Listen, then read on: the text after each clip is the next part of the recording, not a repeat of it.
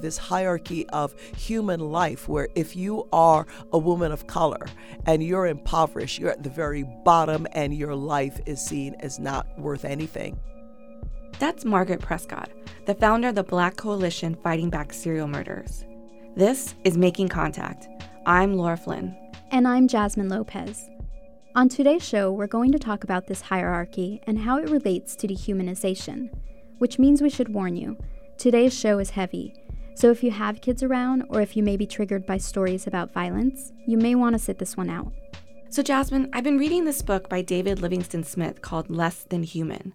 Smith writes about how dehumanization has been used throughout time to justify slavery and ethnic cleansing. Like European colonialists referring to Native Americans as savages? Exactly.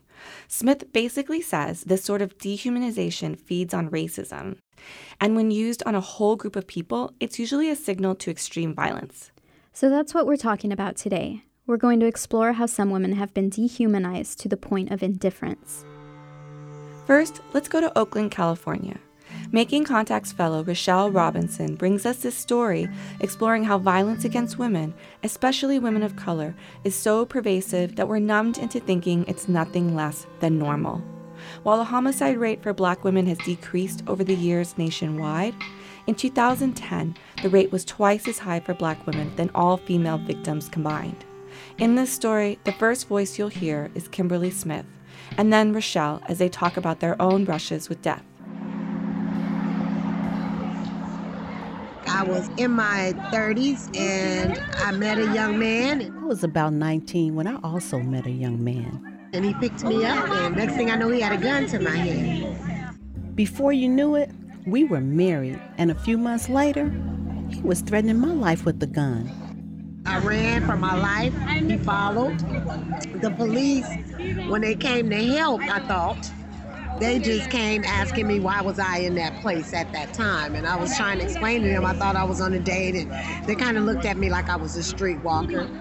I made attempts to leave him, but he started threatening my family. There would be no official report of his physical and sexual violence, and I just didn't trust the police. I was too afraid to tell anyone what he'd been doing to me, so I hid my fear and his abuse while knowing it wouldn't end. I just felt my life didn't matter. So I got no assistance. They took no reports. They didn't pursue the man. 3 months later, he had murdered. The girl tried to fight back. She didn't get away like I did. That's Kimberly Smith. She and I have experienced life-threatening violence and have lived to tell it. I met Smith at a park in Oakland, California, and we were both drawn to the story of another young Black woman whose experience was not so different from ours. Robertson, Kimberly Lachey, 23, was born September 1st, 1990 at Parkland Hospital in Dallas, Texas. She departed this life on Saturday, April 5th, 2014 in Oakland, California. That's from Kimberly Robertson's obituary. The night she died, the weather was typical for that time of year, about 46 degrees and dry. She left the local bar around 2 a.m., and while waiting for a bus home, witnesses say Robertson entered a red Toyota SUV. That same vehicle was later seen leaving the area where her body had been found by a bicyclist several hours later. She had been raped and beaten in the head. The man believed responsible has been arrested. Robertson's death was quietly dismissed by the media and community at large. It was a quotidian experience in the life of a Black woman. We're totally omitted from the newspaper headlines. We're totally omitted from the murals, from the billboards, from the discussion entirely. That's Gabrielle Ray Travis. She's the outreach coordinator for Her Resilience. They're using art and activism to bring attention to violence against women in Oakland. They gave 12 artists wood panels to paint a mural of the likenesses of women who survived and those who died at the hands of violence. And this way, women like Kimberly Robertson become more than just Oakland's 26th homicide victim in 2014. One of my biggest hang-ups was Kimberly Robertson because she so inspired this mural. To know that she had been violated in that way, to know that she was a mother and that she came here not that long before, it really disturbed us. As the outreach coordinator, Travis set out to find women to represent in the mural, including contacting Kimberly Robertson's family. Getting in touch with her family, and unfortunately that was something we were never able to accomplish. Travis spent countless hours combing through articles and leaving messages on survivor and domestic violence sites. It was just really hard because I really wanted her family to know that her pain wasn't in vain, and that suffering really transformed into something beautiful and eloquent for other people, and that she was going to prompt this discussion. And it did for me. It got me thinking about how violence perpetrated against Black women brings no cause for alarm, primarily because, as a friend recently told me, no one is surprised by our deaths. No one is appalled by the physical and sexual abuse we receive, no matter who's behind it. There is nothing out of the ordinary about our victimization. Our bodies have been a place where harm and violence is inflicted, and we either survive or we don't. End of discussion. And as Travis says, we're the ones who take the blame. Because it prevents us from having to deal with the real problem, which is what are we doing as a society, as a community, as an individual to really combat this? And it's not going to be easy. I'm back with Kimberly Smith at the park for Community Paint Day. The sun provides plenty of light and warmth, and a large garden proudly displays an abundance of greens, lavender, and other plants and vegetables grown here.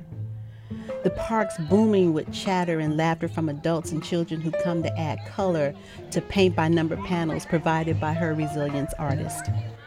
Each brushstroke is an act of love, a memory carefully spread across the wooden canvas. Smith occasionally visits the garden to get away, but on this beautiful Saturday afternoon, she's found something more than silence and solitude. She's found an artistic paradise for healing. When I was able to grab that brush and walk up to that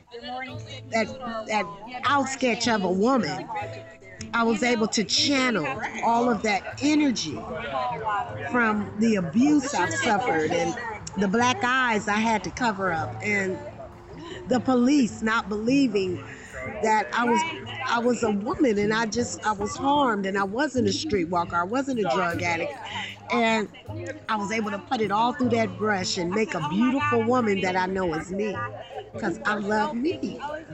I love me some me too, and I'm ready to engage in a dialogue about how to end this seemingly routine and even acceptable practice of violence against Black women.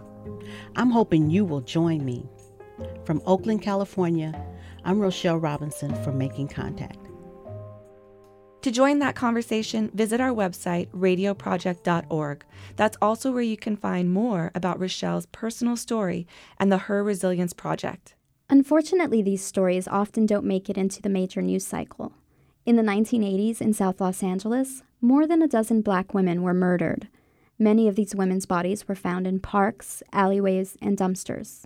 And it's believed somewhere between 3 and 5 different serial killers were targeting the South LA community in the 80s and 90s. One suspect, Lonnie Franklin Jr., the so-called Grim Sleeper, is facing 10 counts of murder and 1 count of attempted murder.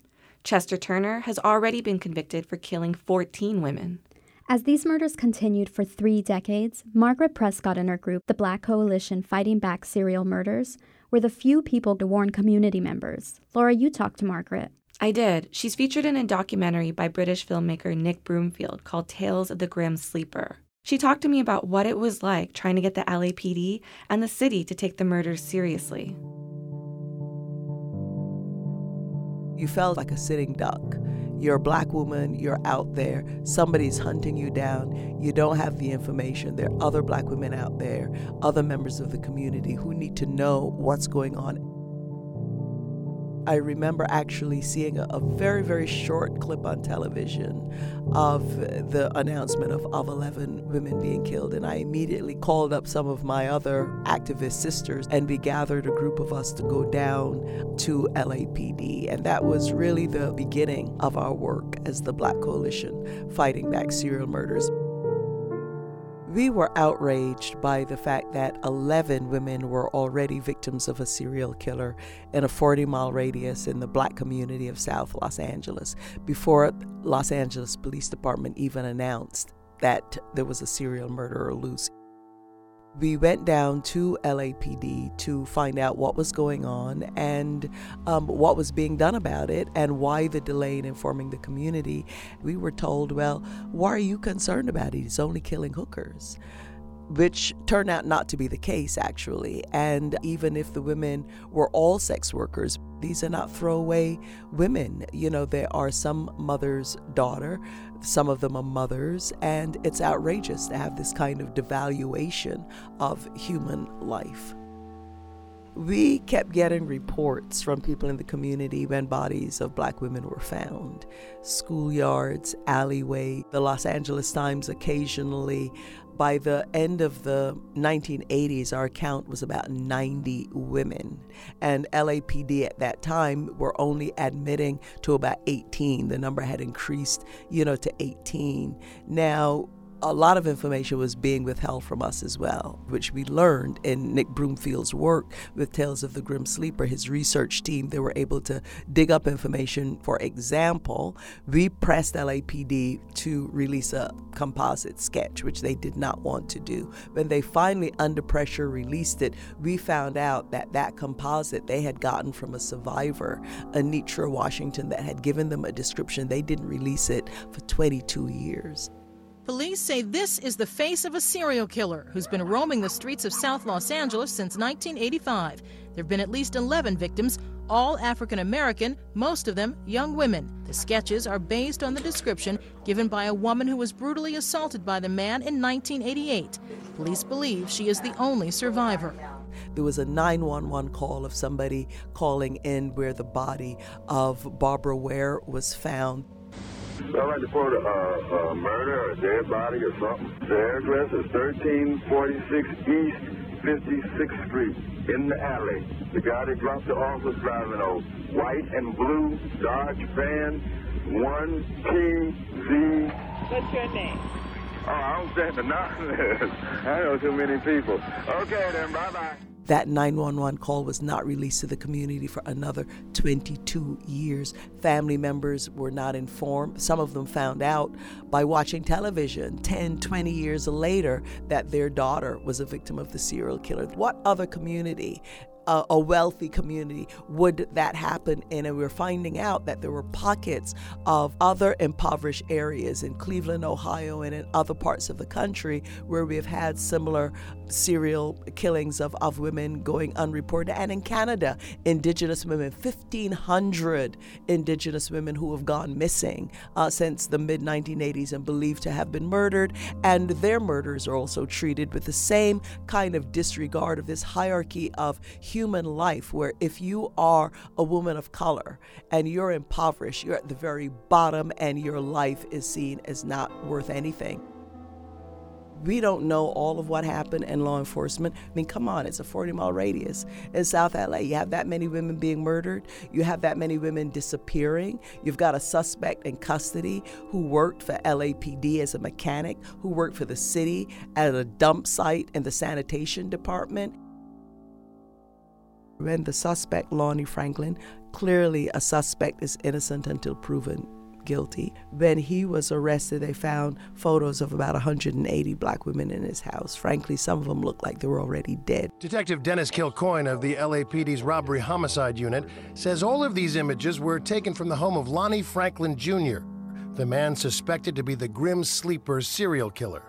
We searched every nook and cranny of this residence and the big commercial building that it had in the backyard.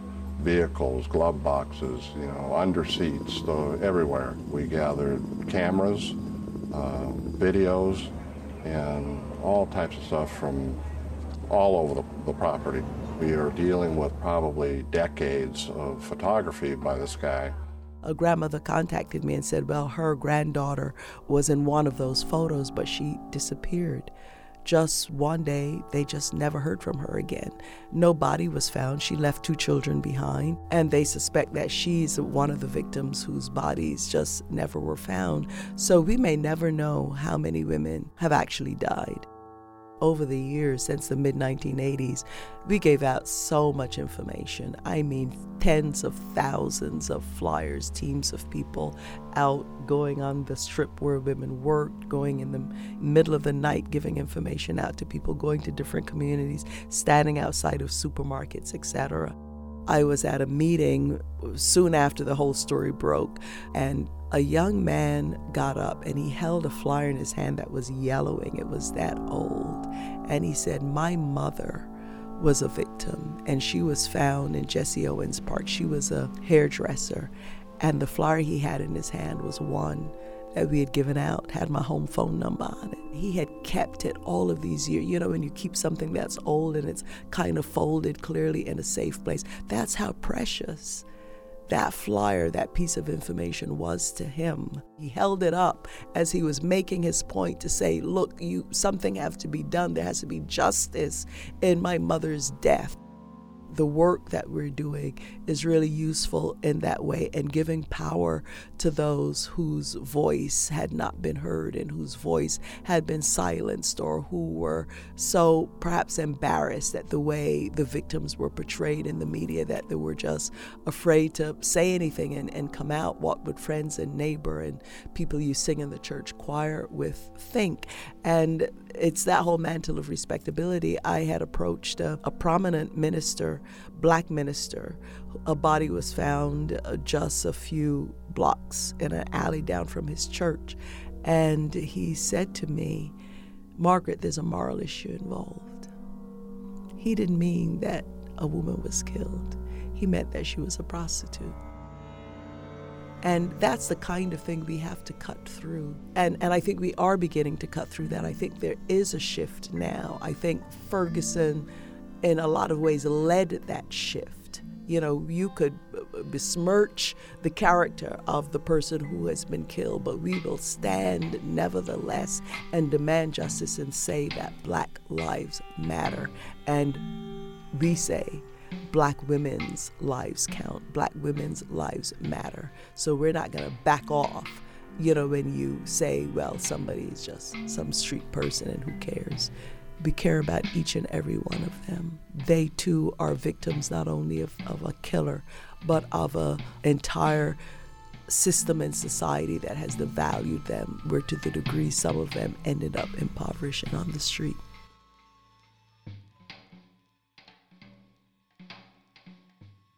After the break, we'll head to the Yucatan, where many Indigenous women face an insensitive healthcare system, putting their lives at risk. We'll be right back. You're listening to Making Contact, a production of the National Radio Project. Because of generous support from listeners like you, this show is distributed for free to radio stations in the US, Canada, Australia, and South Africa. To find out how to download shows or get our podcasts, go to radioproject.org.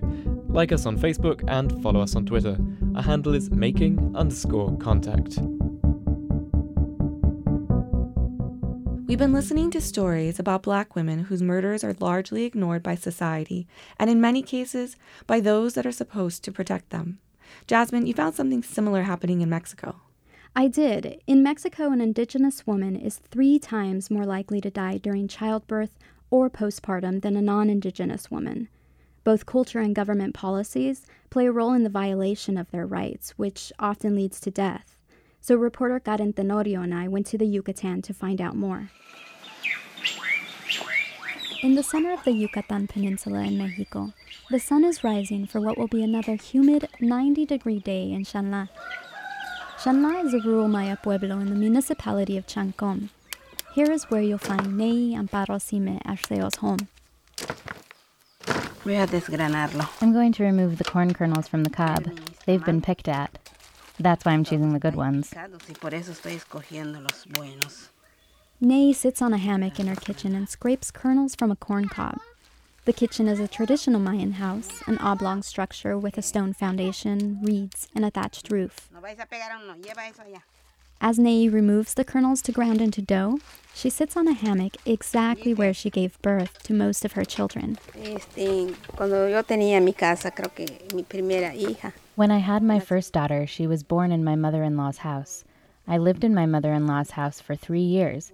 Later, I got this house, and I had the rest of my children here, minus the youngest daughter. Ney had 5 children in her home with the help of her partera, a midwife. Traditional Mayan midwifery dates back several centuries, but that tradition is being challenged. In the past, it wasn't like it is today. We'd feel the pain and the midwife would examine you and tell you if it was almost time. When we would give birth here, my sister-in-law, my mother-in-law, my mother, and the midwife would come together to welcome the child. In the hospitals, it's very difficult. Over there, you're just laying in the bed. The doctors are gone attending others.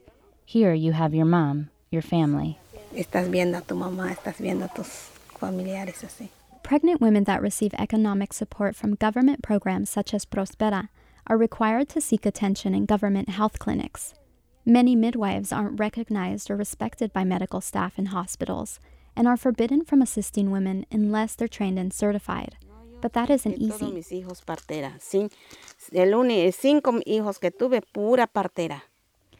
5 of my children were with a midwife, just the last girl I had in the hospital. My midwife helped at the start, but the doctor said that I was at high risk because of my age. I was 43 when I was going to give birth to the girl. When the midwife was gathering her things for the birth, the doctor asked, "Who are you attending?" "Mrs. Ney," she said. They said no. She told me, "Look, the doctors say that I can't see you, that if I care for you, I'll be responsible for what might happen." Porque dice el doctor que si yo te atiendo, soy responsable a lo que vaya a pasar. Ney had to give birth without the assistance of her midwife. But first she had to be examined at her local health clinic. Then she had to drive to the hospital she was assigned to. Once there, the pain was so extreme that she couldn't walk. There was no time to spare. Y en Cagua me pasaron con en la clínica para que me hagan un chequeo. I made it to Cagua to get checked, and they said I was about to give birth. And there, my daughter was born. She was born normal. 6 normal births. I didn't have complications. I didn't have anything. No tuve complicaciones, no tuve nada. Many rural Indigenous women receiving Prospera support are assigned to deliver their children in hospitals that are often over an hour away. Como por ejemplo la comunidad de Chanchichimilá. For example, in the community of Chanchichimilá, they don't have access to a clinic in the community. It doesn't exist. They only have a center with a health worker. So when a woman is about to give birth, the child doesn't say, "Here I come." No, it's a moment where it will just come. So there isn't adequate attention where they have control. They have to go from Chanchichimilá to Chiquinzonot, where they perform an examination. From there, they are sent to Valladolid. So there's the issue of the mother's life being at risk, the child. Está en riesgo la vida de la mamá, del hijo. That's Mijna Araceli. She's Ney's daughter-in-law, and she established the project Safe Maternity for the indigenous population in East Yucatan, after witnessing numerous cases of medical negligence of pregnant women in their community. This negligence and mistreatment of women is known as obstetric violence. It includes being verbally abused, forcibly examined, and coerced into surgery and permanent birth control. ¿Existe mucha violencia obstétrica? There's a lot of obstetric violence, and often women from indigenous communities don't recognize it. One can tell them anything and it will be accepted as normal, when in reality you're violating her rights, and then in other circumstances there's maternal mortality. Because of this, Mirna holds workshops with women and youth so that they can take control of their sexual and reproductive rights. While Seguro Popular, Mexico's universal healthcare system, and Prospera are supposed to be a safety net for the poor, there aren't enough doctors, beds, or hospitals to provide adequate care. On occasion, there have been deaths in the community and in other communities because there isn't rapid transportation to get them out. In the centers, they have equipment, but not to give birth. And though it's more costly for the government to perform a cesarean than a vaginal birth, hospitals have to perform births quickly, and the option is often a cesarean, tripling the risk of death or illness for the mother and increasing the risk of the infant having respiratory problems. The Yucatan is among the 5 states in Mexico with the most C-sections. Ney's daughter also had to have a C-section that she believes could have been prevented. Tengo una hija que que es él es su mamá de este niño. I have a daughter that is mother to this boy. When I took her to the hospital, it was a Thursday evening. She had started having contractions. The doctor examined her and said she needed to dilate further so she should go home. No, I'm not leaving, she said. She stayed, and on Saturday at about 7 in the morning, the doctor called me and said, "Ma'am, your daughter needs a cesarean. The baby is about to die. Its fluids have dried out." So I said, "Doctor, if I admitted my daughter on Thursday evening, why hasn't anything been done for her?" He just said, "We needed ultrasounds." I said, "Doctor, my daughter arrived with all of her paperwork, including the ultrasounds."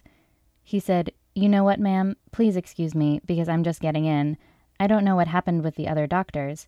I said, "Fine, I'll sign the paperwork, but you need to act fast." 3 days after she gave birth, they released her from the hospital, and we went home to rest. I took her, but the same night that she was released from the hospital, she got a fever. She was burning up. I told my son-in-law, "My daughter isn't doing well. We need to take her back to the hospital. She shouldn't have a fever unless they treated her improperly." They said they had to clean her again, that they may have left some of the placenta behind. The next day she was released again, and that's this little boy that's grown now. Yes, that's Emiliano. Y es cuando es niño que ya está grandecito ahorita. Sí, es Emiliano. Later in Nei's kitchen, the family gathers just before dinner. Mother-in-law, do I give this to the chickens? Yes, give that to the chickens. Mirna chops radishes and other vegetables for the meal. She and her husband, Jose Antonio, live separately with their daughter, but Nei's kitchen is a central gathering place for the family. Jose Antonio tends to their daughter on the hammock. Jose Antonio says that Mirna's work has inspired change in the family. While Mirna was once expected to focus her attention solely on the care of her home and child, she now works outside of the home and has his support in that of the family.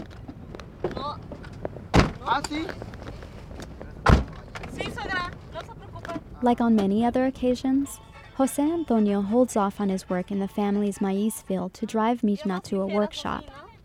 He's a trained school teacher and says he sees the importance and change that her work is creating among women in the community, but especially among its youth. Vamos a ver un poquito sobre identidad de género.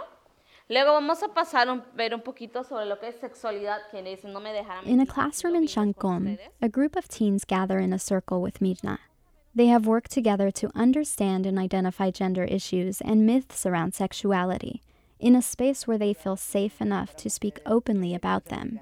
They share what they feel are advantages and disadvantages of being men or women in their community. Y me estás comentando que la desventaja. So you're telling me that a disadvantage is that men have a power over women. Why do you say that? ¿Por qué nos comentas esto?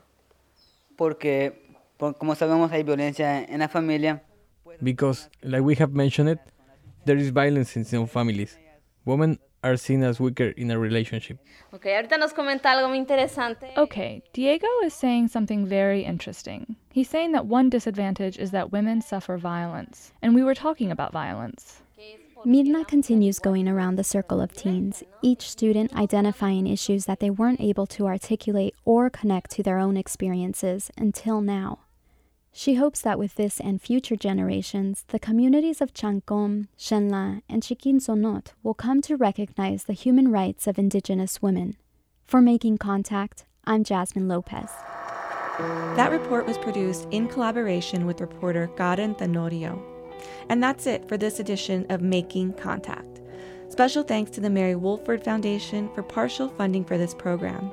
To find out more, visit our website at radioproject.org. That's also where you can get our podcasts, download past shows, and make a difference by supporting our work. Like us on Facebook or follow us on Twitter. Our handle is making_contact. I'm Laura Flynn. And I'm Jasmine Lopez. Thanks for listening to Making Contact.